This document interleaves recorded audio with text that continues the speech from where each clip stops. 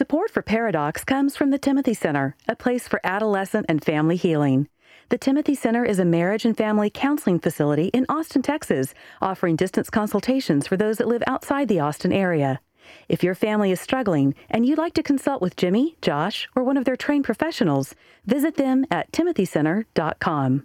Probably the one that a lot of us are most aware of, or the thing that a lot of parents will tell me is, once I took the phone and all of these electronics away because of whatever consequences, after they were gone for a couple of weeks, it's like my child came back. They say that all the time. And now the consequence is over, and I'm going to have to hand it back to them, and I don't want to hand it back to them.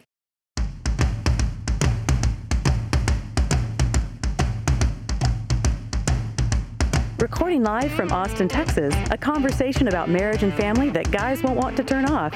Dr. Jimmy Myers and Dr. Josh Myers are a paradox. Welcome, everybody, to Paradox. I'm Jimmy Myers.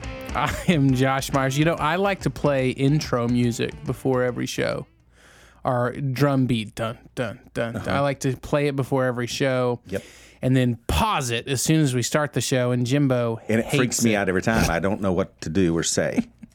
So I have to wait a few seconds to kind of get my thoughts together. So yes, this is Jimmy and Josh. We are the Paradox. Do you have your thoughts together? I do.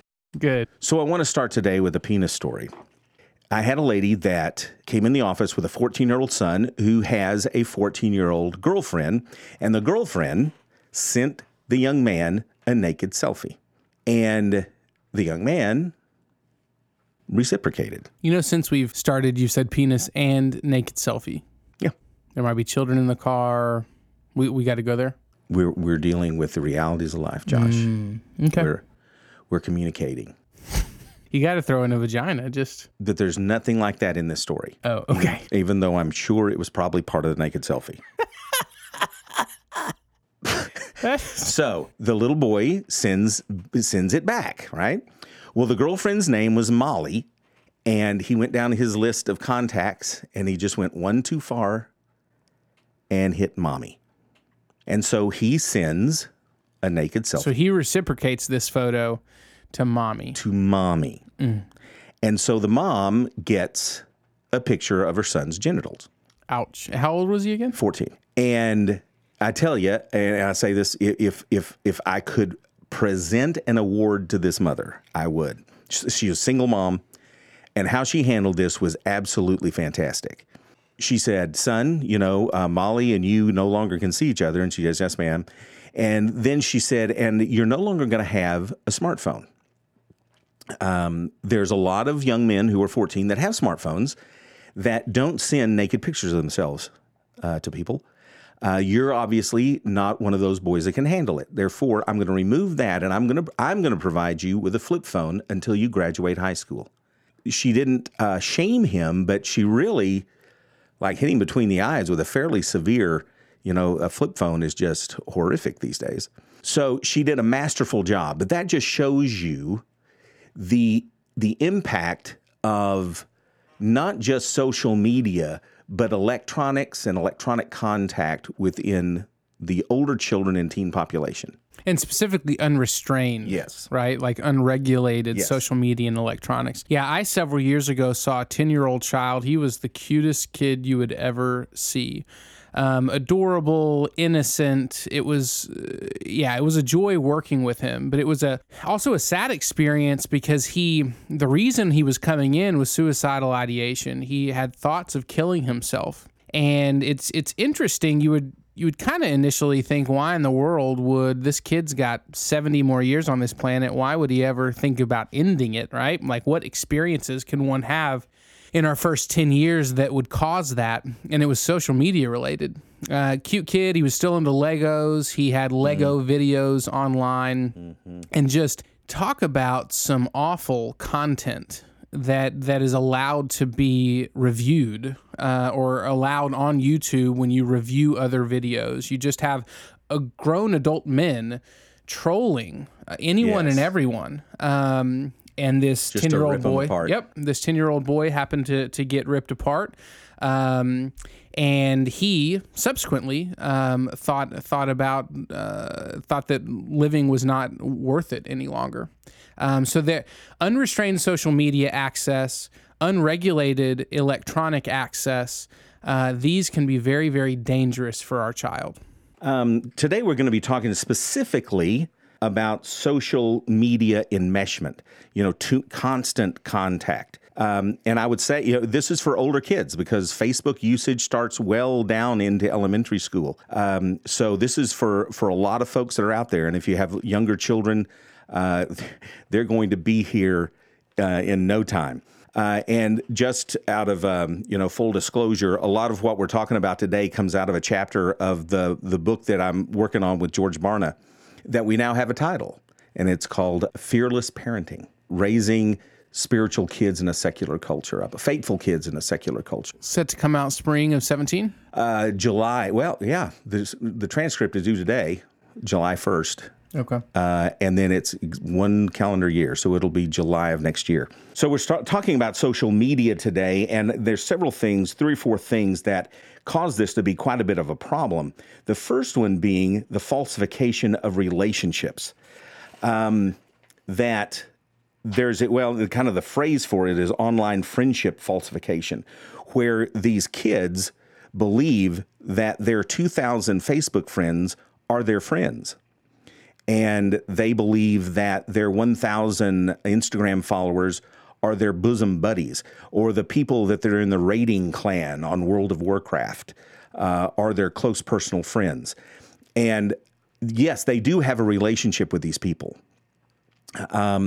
But it is minimal, to say the least. Minimal. Yeah, it's not to be what we consider, a really fleshed out, multi-level relationship that you would have with someone in person. Now, it could become that if they were getting together on Skype, and telephones and all these.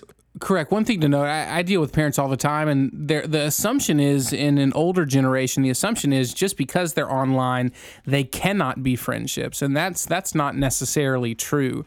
We had years ago pen pals, right? Just because they live in a different city doesn't necessarily mean they can't be friends. You can be really close friends with a few people that you Skype with, right, and you actually share intimately with. And so it's possible, but the 2,000 fans right on World of Warcraft is not that case. It's not that. In fact, I used as an example a client. She was 13, and she listed as one of her friends another young girl, another 13-year-old girl. And it turns out that this 13-year-old girl was a 50-year-old pedophile. And this girl thought that this other girl was her friend. And it turns out not only was she not her friend, she was not 13 and she was not female. It's not good. Which tells you, the kind of the depth that some of these relationships can be. And there's this, and we'll talk about it a little bit later, but also with the falsification of friendship is this compulsive need to be liked. It gives them great status to say I have 2,000 friends, status to say I've got 3,000 Instagram followers. Wait a second, Jimbo. I'm checking our social media page, see how many likes we got. How many we got? Ooh, 42. We are slapping people down. Very nice. The second thing is the falsification of communication. So 90% of communication is nonverbal. And when we're looking at online activity, whether it's through a phone or a computer, most of the time that is done through some sort of headset, and it's specifically the verbal content. And so our children, more than anything, are really not learning how to pick up on social cues, facial expression, body language. They're really not learning how to effectively communicate at all if too much time is spent online. And so while their friendships can be real, we absolutely need to regulate it and require them to be able to, or require them to meet up and befriend people that are in their same town so that they can work on the 90%. Exactly. Because if you think about it, 90% of communication is nonverbal. It's in facial expressions and tone. And therefore, what we're communicating online, be it text messaging, or whatever, is only 10%. So, what's missing? 90% of what is being communicated. So you wonder why people's, my feelings are hurt, or, I really misunderstood where this relationship is going. It's because you're only communicating with 10%. Another aspect or a danger of this enmeshment is what's called a falsification of awareness, or you may have even seen this, the ICYMI. A lot of you already know what that is, in case you missed it. No one knows what that is. Of course they do. Millennials, listen to this. I have degrees in this. What is the ICMMI in If you saw XYZ? ICYMI, in case you missed it. Oh, Lord, yeah, I don't do text language. I know. But this is the falsification of awareness. I have a compulsive need to be aware of everything that's going on. I use an example of a girl, she's probably, 15 or 16 in my office, and she wouldn't put down her phone. And she thinks no one notices. I mean, I'm just sitting like 3 feet away staring at her face, and yet she will look down, she'll read something, smile, and then look back up like I didn't notice. And then she looks down, doesn't look back up, and you can see that she is typing something in with her hand. It's impressive. And then she kind of chuckles to herself, and then she looks up and like notices that I'm in the room. And she goes, "Oh, sorry, my bad. But my friend was about to buy this really horrible outfit at Nordstrom's, and I just had to save her." She literally, now this was a paid counseling session, and she had to tell her friend that the blouse she held up and took a picture of, she had to comment on it right then. So this compulsive need to be constantly aware of what's going on around us. It's really become a security blanket. You see people out and about, and if they don't have anybody to specifically talk to, let's say they're with folks and they run to the restroom, immediately one grabs their phone. We have a hard time. I think it was Louis C.K. that was some talk show that was talking about his kids and social media.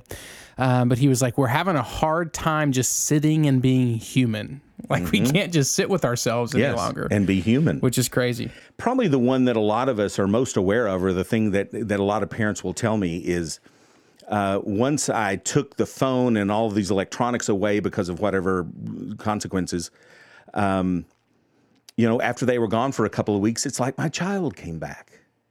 They say that all the time. And now the consequence is over, and I'm going to have to hand it back to them, and I don't want to hand it back to them. Yep. Because it's like the child that I always knew returned to me. Well, it's the thing called, and go with me on this, but it's called the online disinhibition effect. And that is that our children literally do, and not just children, I guess older people would do it as well, but we literally become someone else. We will say things that we would not normally say. We'll do things. This is where the trolling comes in, where we just pick fights with people. Oftentimes, a parent will get a hold of their child's social media, and they're appalled at the language, at the photographs that are being shared. Now, this kid is president of his Sunday school class and the lead singer in the church choir, and you would think that he's a member of the Hells Angels if you looked at his Facebook page. And it's this online disinhibition effect. And a couple of things that, kids believe that they have anonymity, that no one really knows who they are, and they want to project a persona. You can almost become anybody or anything that you want to online. So, and I see a lot of kids also, not only the anonymity, but you don't see facial expressions. If I sit here and I'm in the same room with you, Jimbo, and I say, "You're ugly," I can read your face laughing at me or whatever it's doing right now. Anyway, I can read your face and I can understand that this isn't a pleasant thing to say to someone if they're crying or they didn't get it or whatever, right? So, so not only the anonymity online, but the inability to read somebody's face, see the social interaction. I can say whatever with zero consequences, but in real life, I have consequences. Exactly. So they really are struggling to figure this out properly. Well, we even say that in here, that, you and I both, but I have a very dry sense of humor. And there have been times we've interviewed people, sometimes very important people, and I'll make some comment, And you'll have to step in and go, excuse me, he's kidding. Because you can tell they did not take it the way it was intended because they can't see me. They can't see that I'm making a joke. So it causes huge relational problems, especially within an adolescent population. Relational problems, communication problems, as well as just awareness problems. So how do we solve this? The first thing is we encourage a family Sabbath rest. And during this rest, it's really no personalized electronics. It's not spending your day in your room by yourself. We're clearing everything out. And we're spending time with each other, and we're not allowing the screens to get in the way of life. And so a periodic family Sabbath rest is really, really important. Doesn't necessarily have to be weekly, but certainly you're looking at a couple of times a month attempting a family Sabbath rest. And I think sometimes, a lot of times when churches will preach on fasting, it's like, well, Lord knows we're not talking about food exclusively, so do another kind of a fast. And so many people will give up Facebook or something. But a Sabbath is a regular, intentional break. So it's not just a once a year, I'm going to white knuckle it for 2 weeks. My family is intentionally going to unplug and simply be humans around each other on a regular, consistent basis. Also, in the chapter that we're referring to from the book, I suggest 10 new electronic commandments, but basically electronic guidelines that we really as parents need to sit down and address this. There's so many problems that can occur. My Lord, I think probably half the kids we work with in some capacity, something online is involved with what the problem is. So the first thing that we say about these electronic guidelines is that the parents have got to set the standard. There can be no change in the electronics in the home unless the parents set that standard. So mom and dad get off the phone. Mom and dad don't be worrying all the time that you've missed something. So you've got to grab it as soon as it's possible. So parents, if you want your children to not be so myopically focused on electronics, you have to not be focused on it. Number 2, regulation, not prohibition. So ultimately, social media, electronics in and of themselves are not evil. They're benign. So it's not about the complete removal. In fact, our world is heading towards more electronics and social media, not away from it. So it's not that we don't want them on it learning how to interact in this way, because that's going to be needed in employment one day. Absolutely. So it's about regulation, not prohibition. Number 3, our children are not given smartphones until the age of 16. Say what? I know. But just like my little 14-year-old friend, who was just the cutest kid, everything we want our child to have a phone for, that we can call them, they can call us, we can text them, they can text us, can be handled in a dumb phone, in the dumb part of the phone. What they get in trouble for is always in the smart part of the phone. And who keeps giving them the smartphones? We do. We hand a 13-year-old child this technology that they can carry in their pocket, and they can take a video or a picture of anything and instantly, via something like Periscope, broadcast it around the globe. And then we as parents are shocked with what they do with that technology. We hand it to them, and then we get mad at what they do with it. I see, again, it's been said, this is not a smartphone problem. This is a dumb parent problem. We've got to withhold that technology that they are not old enough to handle. They're going to be just fine if they can't access ESPN when they're in the 5th grade. They're going to be okay. And so we provide them smartphones when they're younger. And I guess if we can trust them with a car, then we can trust them with a smartphone. So 16 is not a bad age. Also, parents own the devices, and that needs to be clear, verbally written in a contract on a piece of paper. If you can find stone, write it in that. Your children need to know that you own the devices. and it's imperative. They're going to take ownership of it. That's why it probably needs to be said time and time again. But it's important that the child knows that you own the contract to the cell phone carrier. You own the device in and of itself. So whenever that needs to be taken back, it's perfectly within your purview to be able to do that. And so it needs to be clear that parents own the devices. Number 5, no passwords on any device, and 24/7 parental access to the devices. Again, because you're the parent. It's your device. It's your device. And we're not saying voyeuristically look in on everything that's going on with your child's media. And I would also add this. We then gossip about our kids. We go to a prayer rally, or we go to, our Mother's Day out You go programs. to a prayer rally? How many rallies for prayer have you been to lately? I kind of been to a prayer rally. Mentally warped back to about 100 years ago. Okay. Did they have prayer rallies back then? Probably. But we go to our Bible studies and we ask for prayer, and it's really gossiping our children's memories and stories. It's really gossiping about their life, and they're very offended by that. Yes. So just getting control in their apps and the passwords doesn't give you the right then to share their story. Yeah, and just be a voyeur. Number 6 is parents control the apps. And I'm not sure parents even know you can do this, but we'll find that our kids downloaded some app that's bad, and we'll go, then we're going to take it off your phone. There, have that. And then boom, but they downloaded again. Well, you can control the apps.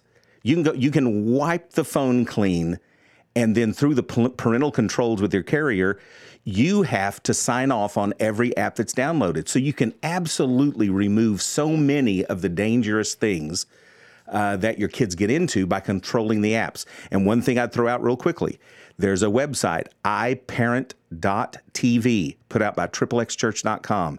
They do a fantastic job in letting parents know what apps are good, what apps are bad, and why they're bad. The next one, you should have an end time every evening, whether it's 8, 7, 8, 9, 10, however old your kids are. At some point, it's all devices are off. They're plugged in at the kitchen table. They remain there overnight. You should have an end time to electronics every night. Number 8 is all internet access devices must have blocking software. I'm even beside myself that in 2016 we still have to say that. I am agog. Look at me. I use the word agog in a sentence. You are going to Google that and be so impressed. We are so upset, when I see that parents still allow their kids to have just laptops and iPads with absolutely no blocking software at all. So if it can access the internet, it has blocking software. Need to limit video games. I mean, this kind of goes without saying, but that's the next one. Just since we're limiting everything else, video games specifically need some sort of limited time frame. The child does not need to be 4 hours in the evening, 6 hours on a Saturday playing video games. So just not healthy. Just for being kind of well-rounded. And number 10, parents should be actively involved in the games that are purchased. A kid told me the other day, he says, you can look at most of these video games now like they're R-rated movies. That you're going to have your warrior walk into some bar someplace, and girls will just take their shirts off. Wow. Just like an R-rated movie. It may not have gratuitous sex, but there's going to be a lot of blood, and you're just going to see, some girls with their shirt off. And I said, really? I did not know that. What was this game again? How do you spell that? And then he told me about, and that real quickly, because I know we're running out of time, we're going long, but he told me about AO games. Because I rated M for mature, or like Call of Duty or any of these things. And that's kind of what, when he said R-rated movies, I was going, that's the mature. But he said there are adult-only AO games. And I said, well, what is that? And because I'd never heard of that. He took me over to my desk to YouTube, and he punched up like a trailer for a movie, but it was a trailer for a video game. Same high quality computer graphics as any of the other games. But it was called something, it's not this, but it's something like Hatred is the name of the game. And it shows this guy in a black, long duster coat with straggly, long black hair, and he's loading a shotgun, and he's putting hand grenades in his pockets. And this most sinister voice you've ever heard says, "I hate every worm on this planet. And today, they die." And he leaves the house, and the game is you are a mass murderer. Wow. And as he I could not believe it. A lady's running from him and trips and falls. And so this guy picks her up by her hair, puts a handgun to her temple, and just blows the side of her. And of course, in this game, brain matter and blood are just dripping down the wall. I couldn't believe it. And these are what our kids are playing. And I thought, good Lord, some of my clients that I've had in the past, I was going, if they ever got their hands on this. So there are things that I just wasn't thinking video games in this way. And talk about the sanctity of life. Oh, my Lord. It starts to be questioned. Correct. Desensitizing. It starts to be questioned at that point. Yeah. So we just need to be more involved when we think. I said, well, good Lord, how do you even get that? He says, well, you got to be 18. But there's Steam, which is a website where you download a bunch of these type games. I mean, every kid's probably got a Steam account. And I said, on Steam, how old are you? 24. So any kid, correct, a 10-year-old could get this game. So parents, be involved in your kids' video game purchases. Yeah, and really kind of set these guidelines that we have put forth.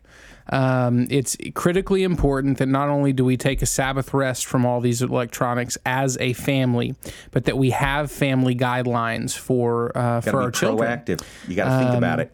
And so these 8, 9, 10-ish that we put forth, definitely institute them within your family as well. Guys, thank you for joining us today. If you want more information about the show, paradoxpodcast.com.